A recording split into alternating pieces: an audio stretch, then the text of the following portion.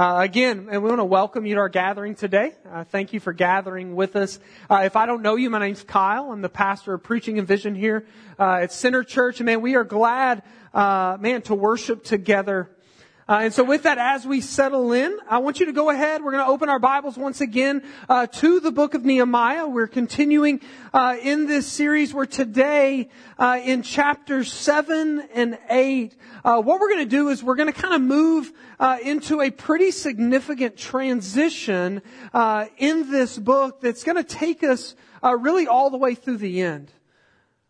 As you turn there, what I want to do is I want to remind us just of a couple of things as we begin our time, because man, I believe that, and we all know it's like, man, where we come from and what we've walked through already in this book really has been moving us to where we are today and where we're headed. And so I think that these few things are really key for our time today. And so the first thing I would say is that, man, as we've journeyed through this book, what we've seen over and over again is that God, He has done this amazing work in and through His people in this story. I mean, from the get-go, even as Nehemiah finds out that, man, in Jerusalem, the walls are torn down and the people are they're filled with shame and things are just broken. Nehemiah turns to God and God begins to work. He makes a way for Nehemiah to go to Jerusalem. And as we see the story progress, what we see over and over again is that God is not only at work in the midst of what's going on, but that God is working through His people to see the completion of this work. As we saw, the rebuilding of the walls, and it's completed in 52 days, which was, really unheard of. Like less than 2 months, and this wall is built. I thought about that, and I realized yesterday I was working on our fence. I've been building the fence for 5 months, and it's still not done. And so, 52 days to build a wall around a city—that's an amazing feat, right? And so we see that take place. But the next thing we see, and again, this has been a pattern or a theme throughout the story, is that while the work has been a good work, it's not been an easy work, right? We've seen over and over again opposition arise. There's this, not only are the people in exile, not only people, under the rule of a king, they find themselves, even as they build the wall, there's these people that wish to oppose them and stop the work. Last week we saw it was attack after attack after attack. And really, specifically the way those came is in avenues of fear. And so they sought to make Nehemiah and the people fear man and try to say, hey, we are authority, you should fear us. They sought to bring about fear and the stopping of the work by false accusation. Right? So they say, Nehemiah, you just want to be king. And that's why you're doing this, right? And we know that if, the King Artaxerxes thought that was true, he would snuff out their work very quickly. And then lastly, we see this call where they try to make Nehemiah fear death, and they want to do it in such a way that he would enter into the temple and sin, right? So that he would have a moral failure.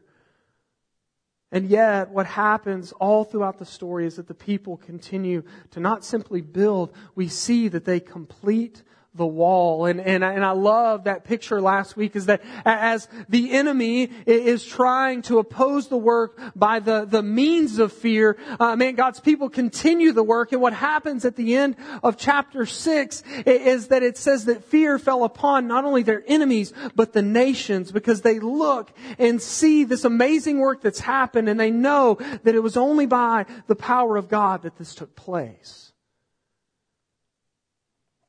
And so this leads me to my final note. And I think, for us today as we enter in, is that we must remember, just as we did in week 1, I shared that this is a story that many believe is about the building of a wall, but it's actually so much more than that, because the building of the walls was always a means to an end.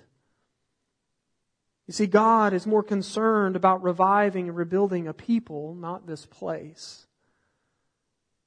His heart is for His people first and foremost. And so really that's the transition that we're going to turn to today, is while the wall is rebuilt, God's going to set in and say, okay, it's time to revive and rebuild a people. And so it's the fulfillment of this work by God's grace and the power that leads us into our time in Nehemiah 7 and 8, where we get this wonderful picture of really the people's response to its completion. And man, what I love about the text today is that, man, their response, I believe, reveals to us, as this story already marked, these various marks of what it means for us to be a healthy church family. Because you see, if the walls are rebuilt, if the gates are hung, really the next logical question is, what now? Right? God's people have invested all of, their blood, sweat, their tears, their emotions, right? Themselves and their time in the building of this wall. And so now they have to answer the question, okay, what now? In your own life, you probably ask those questions at times, right? Have you ever poured yourself into some project, and as soon as you finish, when it's complete, you look at it and then you're just kind of left to wrestle with the question, well, what now? Now for some of you, that's really easy because you got a list, right? And you're just like, check, let's move to the next one, right? For some other ones, it's just like, I'm just going to look at it for a while. And maybe I'm just going to go take a nap, okay? It's me avoiding that question, what now? And I believe that the way we answer that question in those moments is vitally important in the life of every disciple, because while the world's answer, guess what? The world is constantly pressing us, not only with the question, what now, but it's giving us answer after answer after answer, is it not? It's saying, look here, if you've got 15 seconds, look at this. If you've got, we can even stretch it. If you've got 60 seconds to look at this story, if you can jump in to read this quick tweet or this headline, they're trying to get you to answer the question, hey, this is what's now. Turn here, look over here. If that doesn't work, you can go over there and find something else. It's always in front of us. It's constantly changing, because guess what? While it can produce answers, none of them are the correct answer. None of them bring fulfillment. None of them bring rest. But you see, for the follower of Jesus, our answer stays the same. We are to look to God in worship and faith, trusting that He is the good King that gives direction to our what now. But I think one of the problems in culture in general, but I even think in church culture at times, is that we answer that question poorly. You see, when we make it about what we need to do rather than who we are, we get things all out of whack, do we not? Just take for instance, parenting.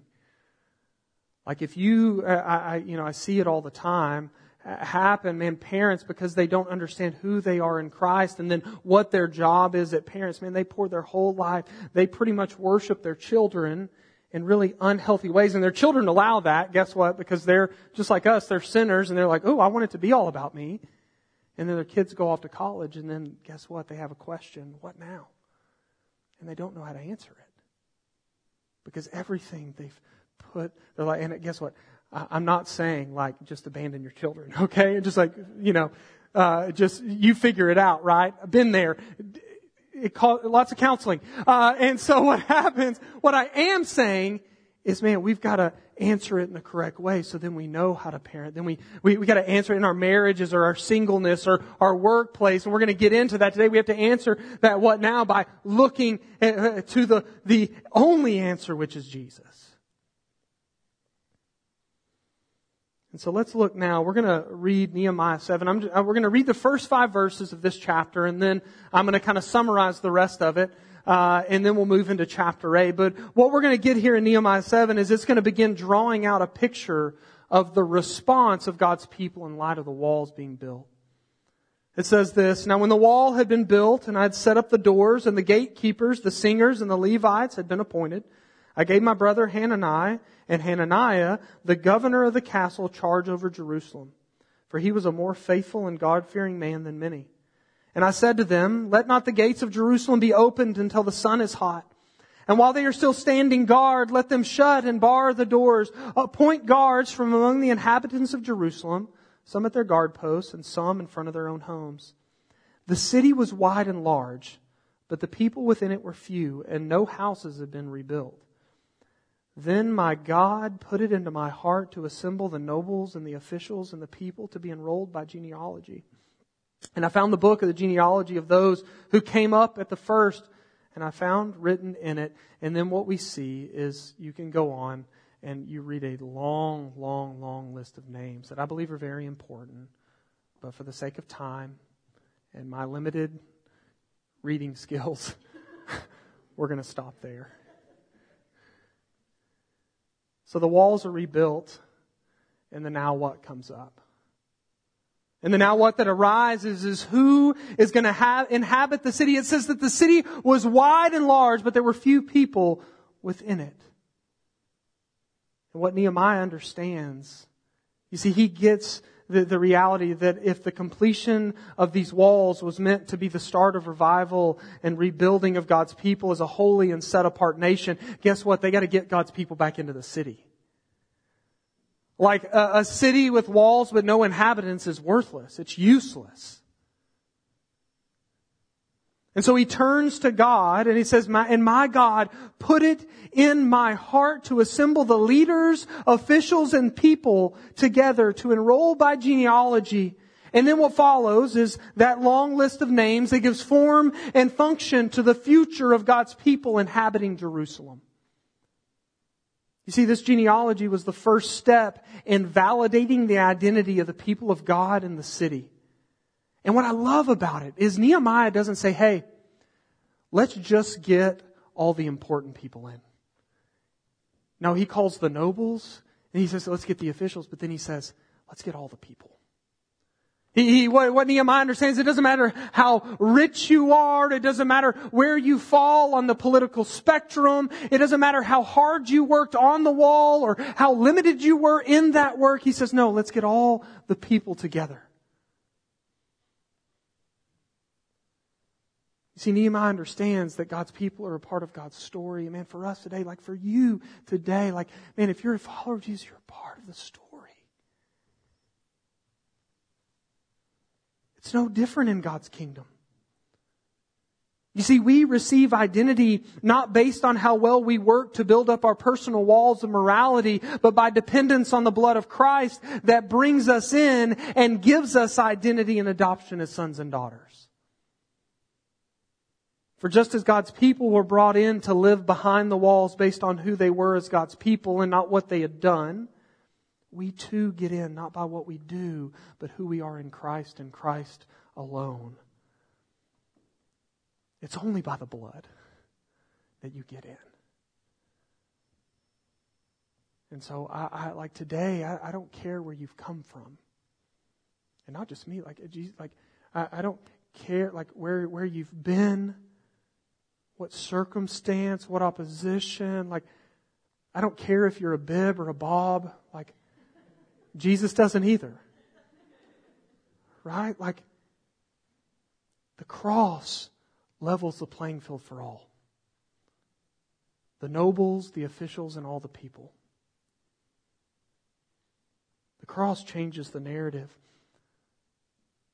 The cross redeems our stories by grace.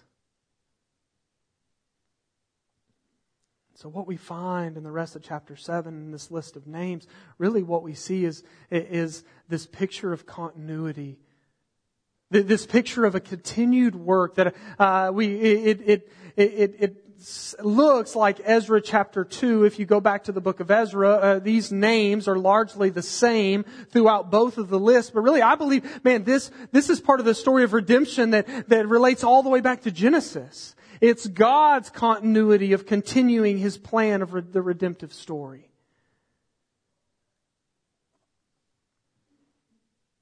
But this is not just a list of names. There's more to this continuity because there's purpose behind this list. You see, these people are to display the image of God to the world around them in the way that they worship, in the way that they proclaim the truth of God's Word and live out the call of the creation narrative to be fruitful and multiply. So just as much as this is a genealogy, it's also a continuation of the redemptive story. You see, God's plan has not changed, and His purpose for the people hasn't changed either. And so what does this mean for us? Well, what it means for us is, man, we have a bigger picture. We have a fuller picture of the story. Because guess what? Continuity continued. After Nehemiah into Esther, all the way through the Old Testament, when things look good, when things look bad, when things are silent, God continues. And then we see it in the person and work of Jesus. You see, we as disciples, like if you're as a follower of Jesus, you were not only called in to the story, but man, you are a called out one that's been called out for a purpose.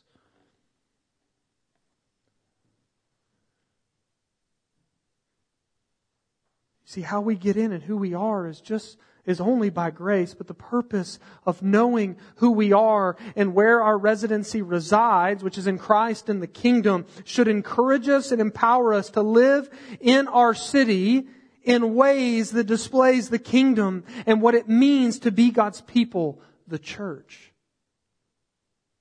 We are to be a display people. But not only that, we are to be a people, like we saw it at the end of chapter 6, we don't have to fear. We have nothing to fear, right? Because Christ's perfect love casts out our fear.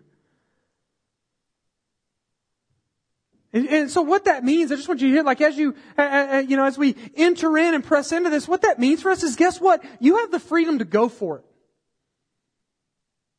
By God's grace and by the power of the Spirit, right, that resides in you, if you are a follower of Jesus, you have the freedom to go for it. You have the freedom to actually be a good neighbor. To seek to proclaim the gospel in every part of life. And you can go for it without fear. Because you can have faith in who you are. Not in what you still need to do.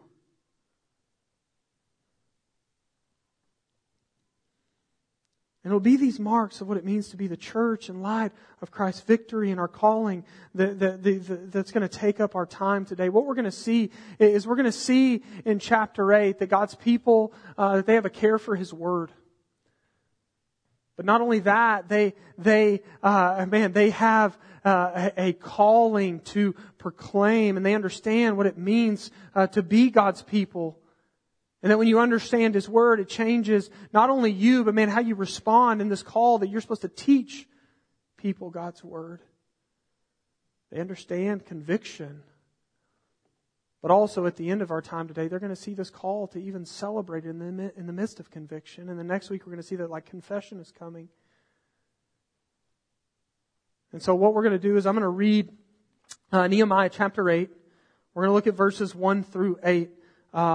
There are not as many names here, but there are names, so bear with me. And all the people gathered as one man into the square before the water gate. And they told Ezra the scribe to bring the book of the law of Moses that the Lord had commanded Israel.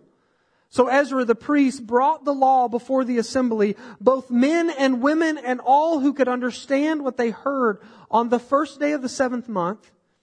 And he read it. He read from it, facing the square before the water gate from early morning until midday, in the presence of the men and the women and those who could understand. And the ears of all the people were attentive to the book of the law. And Ezra the scribe stood on a wooden platform that they had made for the purpose. And beside him stood Mattithiah, Shema, Ananiah, Uriah, Hilkiah, Messiah on the right hand, and Pedaiah, Mishael, Malchijah, Hashbaddanah, Zechariah, Meshullam on the left hand. And Ezra opened the book in the sight of all the people, for he was above all the people. And as he opened it, all the people stood. And Ezra blessed the Lord, the great God. And all the people answered, Amen, Amen, lifting up their hands. And they bowed their heads and worshiped the Lord with their faces to the ground. Verse 7, also Jeshua, Bani, Sherebiah, Jamin, Akab, Shabbathiah, Hodiah, Messiah, Kalida, Azariah, Jozabad, Hanan, Pelaliah, the Levites helped the people to understand the law while the people remained in their places. They read from the book, from the law of God clearly, and they gave the sense so that the people understood the reading. All right, so following the list of names that come in and inhabit the city, the question again becomes, okay, what now? Like we built the walls, now we built homes, we're here. What do we do now? I mean, it's been a long couple of months and even a longer season of exile. So man, I think the common answer would be to coast for a bit and just enjoy the time. Have some leisurely rest. I mean, it probably wouldn't be frowned upon for the people to spend some time enjoying and feeling good about the wall that they built, right? Well, the answer, according to the text, is no. Like, that's not what they do. Because, see, following the time of building and settling in homes, God's people don't look to the enjoyment of the wall and their work as a means of satisfaction. Guess what? It's just a wall. Rather, they, and by they I mean the people of God, it says that they come together as one man. Man, just this picture of unity.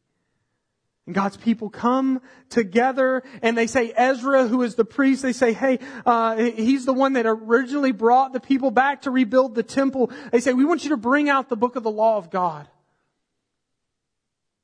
Do you see the focus here? The focus is not on what they've done, but on the one who empowered and gave them the strength and victory in the work.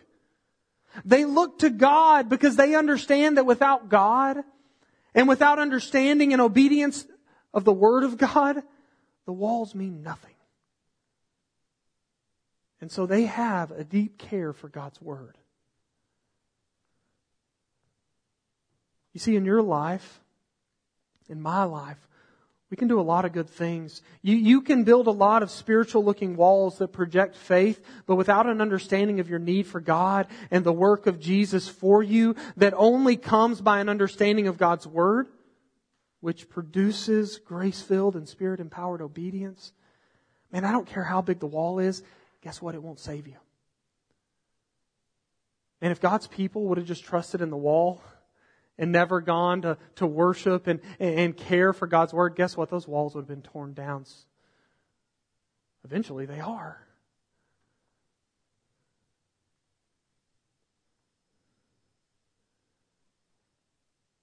Today, like in your life, do you have a care for God's Word?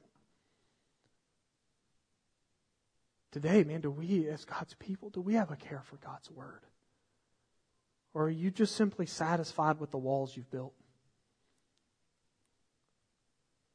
See, the people in the story, they understand, man, how valuable and needed God's Word is, that it is essential. And so they call Ezra, who comes before them with the law. Now, two things really quickly. One, there's this really neat theme between the books of Ezra and Nehemiah. The first half of Ezra is the rebuilding of the temple, and the second half is the rebuilding of God's people. The first half of Nehemiah is the rebuilding of the walls. The second half is the rebuilding of God's people. But the thing I think is more of note, if you read the book of Ezra and you see what's happening in Nehemiah now, is, man, I can't imagine the excitement that Ezra has. In Ezra 7 verse 10, it says that Ezra set his heart to study, do, and teach God's people the Word. Man, Ezra has been longing for God's people to have a care and a concern and a hunger for the Word of God. And Ezra, he's just been doing that over and over and over again. And God's people come to him and they say, hey, Ezra, come on. We want you to teach us the Word. And just imagine his excitement, his joy to teach God's people. And so he brings them the Word. It says that every man, woman, and all who could understand what was taught. It says that they sat under his teaching from morning to midday. You get about 50 minutes here, okay?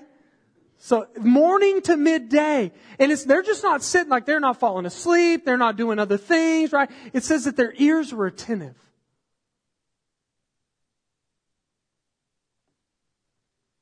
It means that they listened with both humility and hunger. They were hungry for it.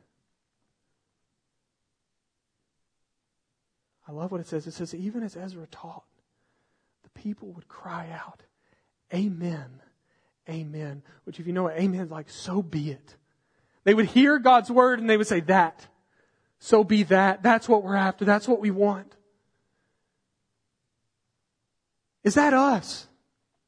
Like, when's the last time, like, I'm not even talking about in here, right? I'm talking about we let's say amen, amen, right? Like, but even in your time in the Word, like you just read something and you're like, oh, amen, so be it.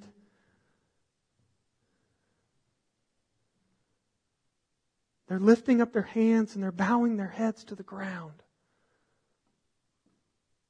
Man, does God's Word draw you to respond in this way? No, not my words, not my teaching, but strictly the Word of God. Again, do you desire it like you go after the 280 characters of a tweet? Or a short video on TikTok or Instagram stories? Like, do you desire it like that? More than that? Man, that stuff is garbage in light of the Scriptures. Do you have the capacity and desire to pore over the Word, to sit under the Word, to soak in the Word of the Lord with amen and amen? Or are you satisfied with the words of others? Do you long for the solid food of the Word that fills, or just the milk of the Word processed by others? Is that simply enough? Man, Sunday morning can't be the only time that you get the Word. Because this is just digested milk. You got to hunger for that solid food. And you got to look at life and say, okay, what do I need to turn away from so that I might just get after that?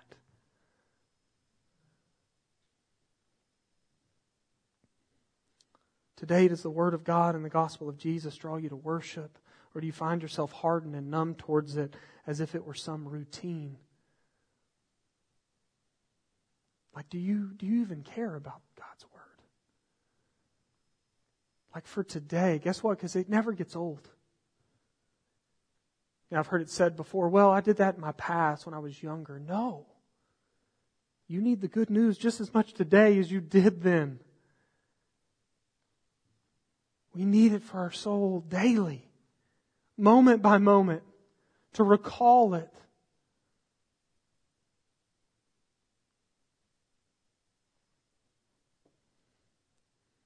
And we care about a lot of good things.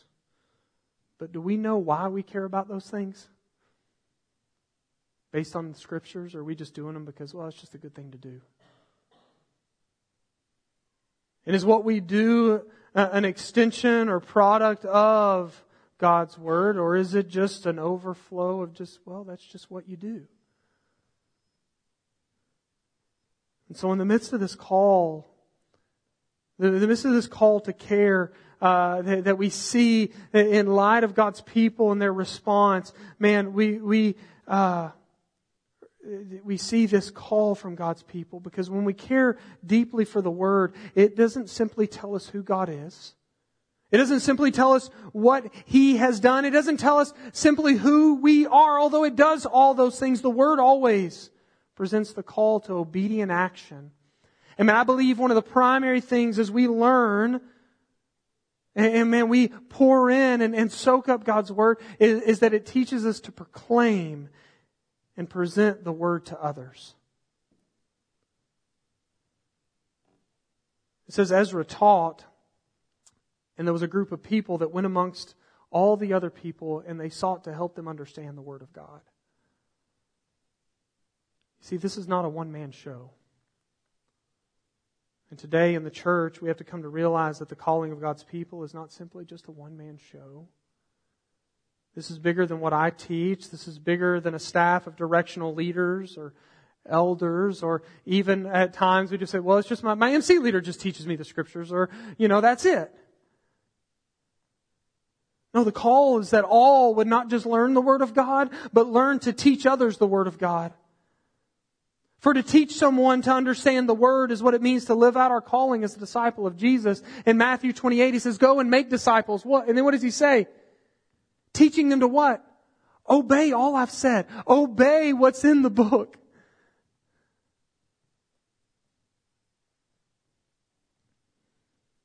This is a call for all of life. Parents, your calling is to understand God's Word and then to help your children understand God's Word. In your marriage, it's to not go to all these best practices, but first say, okay, what does God's Word tell us about in our marriage and how I'm to serve my wife or my husband? If you're single, it's, man, how am I going to pour this in so I can go and I can pour this Word out to whoever would listen, right? In my workplace, how does it teach me to work? And how does it teach me to proclaim the gospel while I work? You see, we are called to understand and proclaim the truth of the Word. Not our word, but God's Word. But I think what's appalling is that, man, when people, like at times they hear that, they either cast it aside, like it goes one ear out the other, or they can't believe that they're called into this. I don't know how many times I've heard jokingly or serious, probably a mix of both. Well, Kyle, that's just your job. That's what you get paid to do. No. But now part of it, like I get like a part of that, like man, God is, He has by His grace gifted me and empowered me to proclaim the Word of God. But guess what? One of my primary jobs is to equip you so that you might proclaim the Word of God. My job is not for you to come in here and feel good. My job and what I long for is for you to be dangerous for the kingdom. And that's going to come about, man, you allowing the Word to just get inside. It reminds me of the conversations we've been having with our children over the last few months because they're getting older. And with age comes what? Responsibility. And our kids are appalled that we would make them do chores, right? Like they look at us and they're like, hey, you need to take your plate. And they're like, excuse me? That's your job, Mom and Dad. And I'm like, no, you're a part of this family. It's your job too, right? So we moved from that to bathrooms. Blew their mind that you would ever have to, like, to them, the bathroom is just clean. But no, like there's this moment where it's like, hey, if you're gonna be a productive citizen, but also based on God's Word, you are called to these things and being a part of our family unit, this is how we're gonna live. And so everyone has a part to play.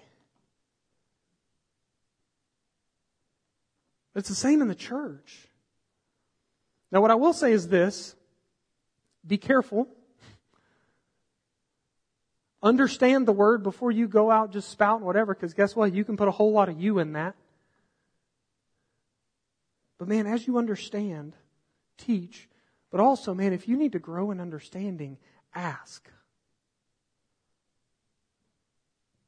Go to someone and say, hey, man, you seem to really know the Scriptures. How do you study the Bible? Will you teach me what it means? Like, come be a part of Equip. And that's what we really want to press into that. Don't settle. But to do this, we have to have hunger. We have to have care for God's Word. We have to desire it above everything else. So we see the care for God's Word. Let's look now at what happens in verses 9 through 12. And Nehemiah, who was the governor, and Ezra the priest and scribe, and the Levites, who taught the people, said to all the people, this day is holy to the Lord your God. Do not mourn and weep. For all the people wept as they heard the words of the law. Then he said to them, go your way, eat the fat and drink sweet wine and send portions to anyone who has nothing ready. For this day is holy to the Lord. And do not be grieved, for the joy of the Lord is your strength. So the Levites calmed all the people, saying, be quiet, for this day is holy, do not be grieved. And all the people went their way to eat and drink and to send portions and to make great rejoicing, because they had understood the words that were declared to them. Okay, so as the Word is taught to the people, as the law is laid before the people, what naturally happens to humble and open hearts when they're met with the standards of the law is that, guess what? The people are convicted of their sin. They're convicted of their brokenness, and it says they begin to weep and mourn. And what happens is the leadership takes note of this. And they understand something. You see, conviction void of hope leads to guilt and shame and despair in the hearts and lives of those who encounter it. The people continue to realize that not simply are the walls not enough, but they're not enough. For the law reveals their brokenness and need, and it's the same for us. Like when we're met with the standard of God's Word, we realize really quickly, I'm not it. I may think I am, I may fake it like I am, but I'm not.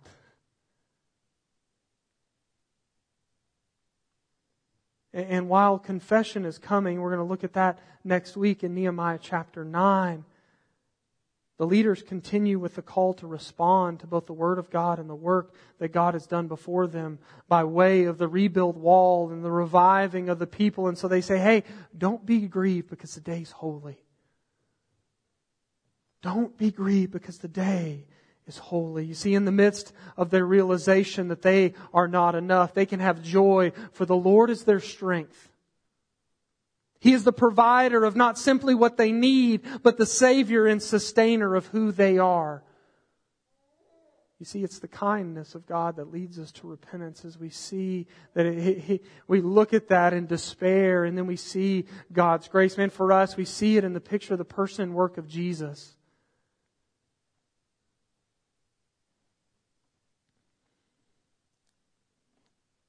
You see, today in our lives, we can find hope in the midst of our own brokenness. For while the Word convicts and reveals our need, we find joy knowing that Christ is our strength and sacrifice. You see, Jesus does not simply provide for us what we need. He doesn't simply provide for us what we need. He is our Savior and our perfect sacrifice. And it's in light of this that they say, look, we want you to have joy because, man, the joy of the Lord is your strength. And then they say, go and celebrate. They say, eat the fat. Drink sweet wine and then take portions to those who don't have anything. So they do two things. First, they eat and drink together. Which, man, if you read the Scriptures, there's something about a meal. You read the Gospel of Luke, Jesus is either going to or coming from a meal all the time. Reading Revelation, man, one day we're going to be at the table. There's something about a meal, and man, that's why we believe in sharing meals together. That's why our missional communities they're centered around that meal because there's something about that time. As we grow together and we celebrate that God provides and that tacos are good because it's a common grace for our lives.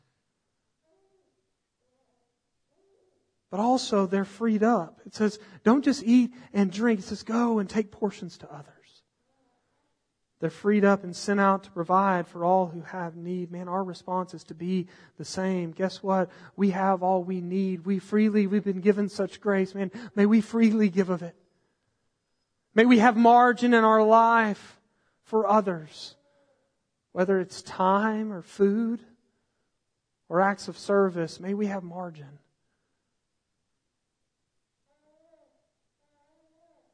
Why do we have the confidence to do this? And the reason why is because the price has been paid. The battle has been won. Christ is risen. When you start to understand the greatness of the cross in light of the greatness of your need, a few things happen. First, man, it says in the text, man, they are calmed. Like, man, we can have a calm heart because guess what?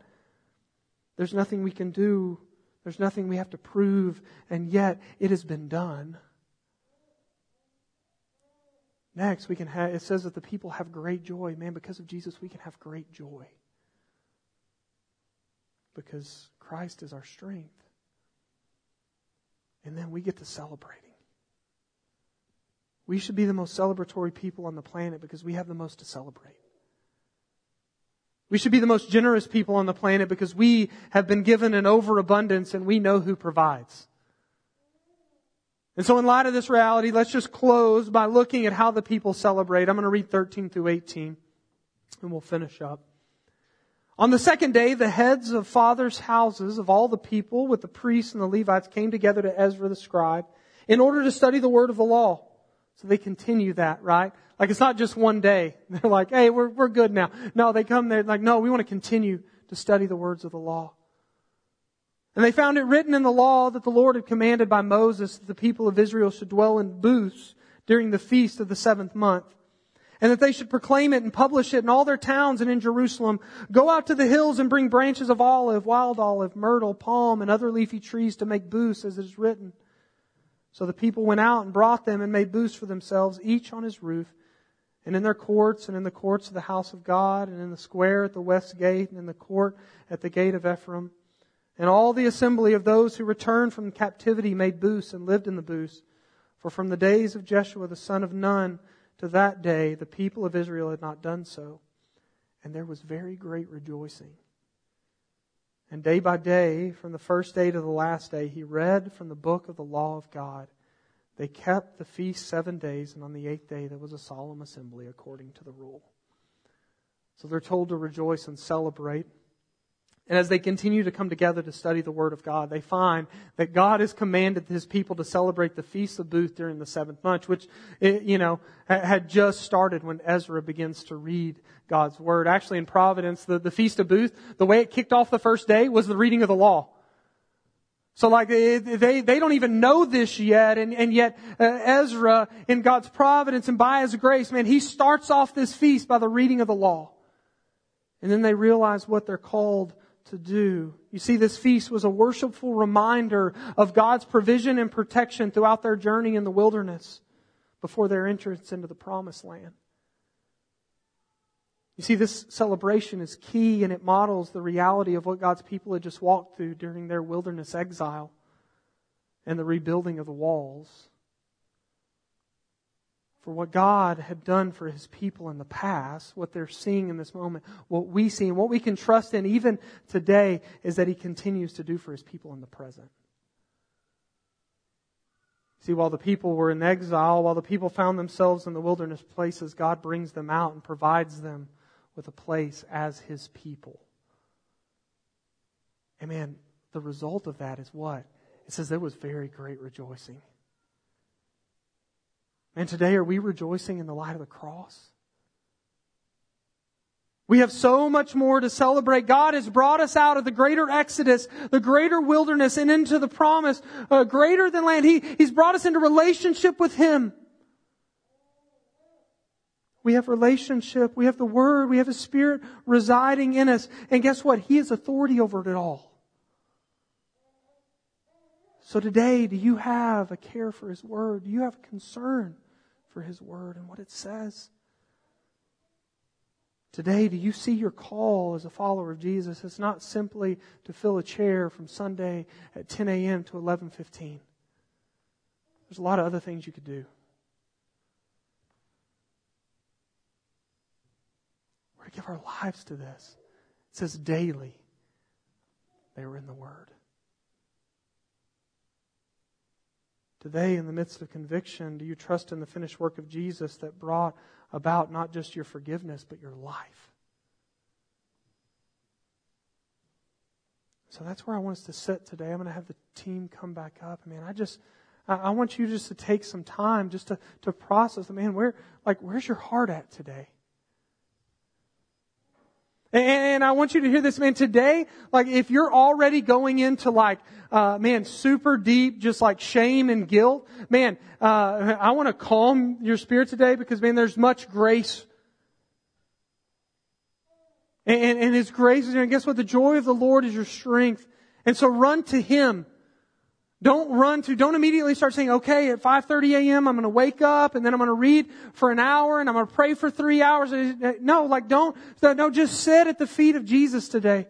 Say, Jesus, I just need You. Help me to long for You more than anything else.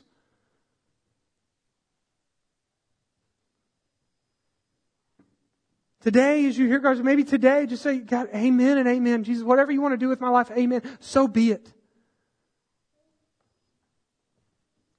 Maybe today you just need to rejoice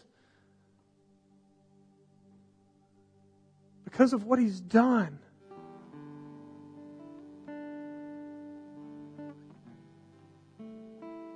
May we be a people that care for His Word, that have a deep concern for His Word. May we be a people that see our call as God's people to display the good news of God, the gospel, in every part of our lives. May we run over and over and over again to the finished work of Jesus. And as we do so, may we be empowered and to go out and proclaim this good news, in word and in deed. And so I want to invite you to spend some time in prayer. Man, today if you don't know Jesus, today if you find yourself and I have no grid for this, or I've just been doing a whole lot of things, but I really don't understand why I've been doing all these good things. Man, come talk to me. I'd love to talk to you about what Jesus has done for you. But man, if you're a follower of Jesus today, I want to invite you, after you've spent some time just kind of reflecting and in prayer, I want to invite you to come share in communion. Man, we share in communion on a weekly basis because we want to be reminded of what Jesus has done. That we want to be reminded that His body was broken, that His blood poured out so that we might have life. So that we might be able to stand and worship and celebrate. So we don't have to wonder what's next or what now. We can just continue to look to Him and trust that He's got it. And so what you can do is when you're ready, we have bread, we have small cups, or you can dip. It's the same stuff. Just if you don't feel comfortable dipping, you can grab a cup. And man, we invite you to come and share in communion, to come and share and remember the finished work of Jesus today. So I want to give you that time and that space, and we're going to worship. And so I'm going to pray for us. Jesus, we thank you that because of you we have nothing to fear. God, we thank you for the Word. That while everything else is giving us all these different answers, your Word stays the same, and it is good, and it is what we need. Give us hearts that desire and hunger for it.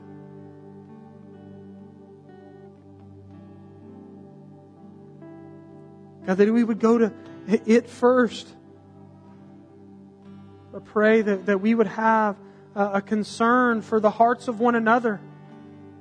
Lord, that as we come to understand just the depths of your grace, Lord, that we would not hold that in, but we would proclaim that to anyone around us. That we would be overjoyed and overflowing because of the grace of your word. Lord, that we would see that as the church, we all have a part to play. That we're all in need. That in you we receive grace. And that you or we are empowered to go live differently. And I pray that this church would be a place, people that are on fire and are passionate about proclaiming the good news of the gospel. Let us cry out to you now, worship you because you are worthy. In Jesus' name.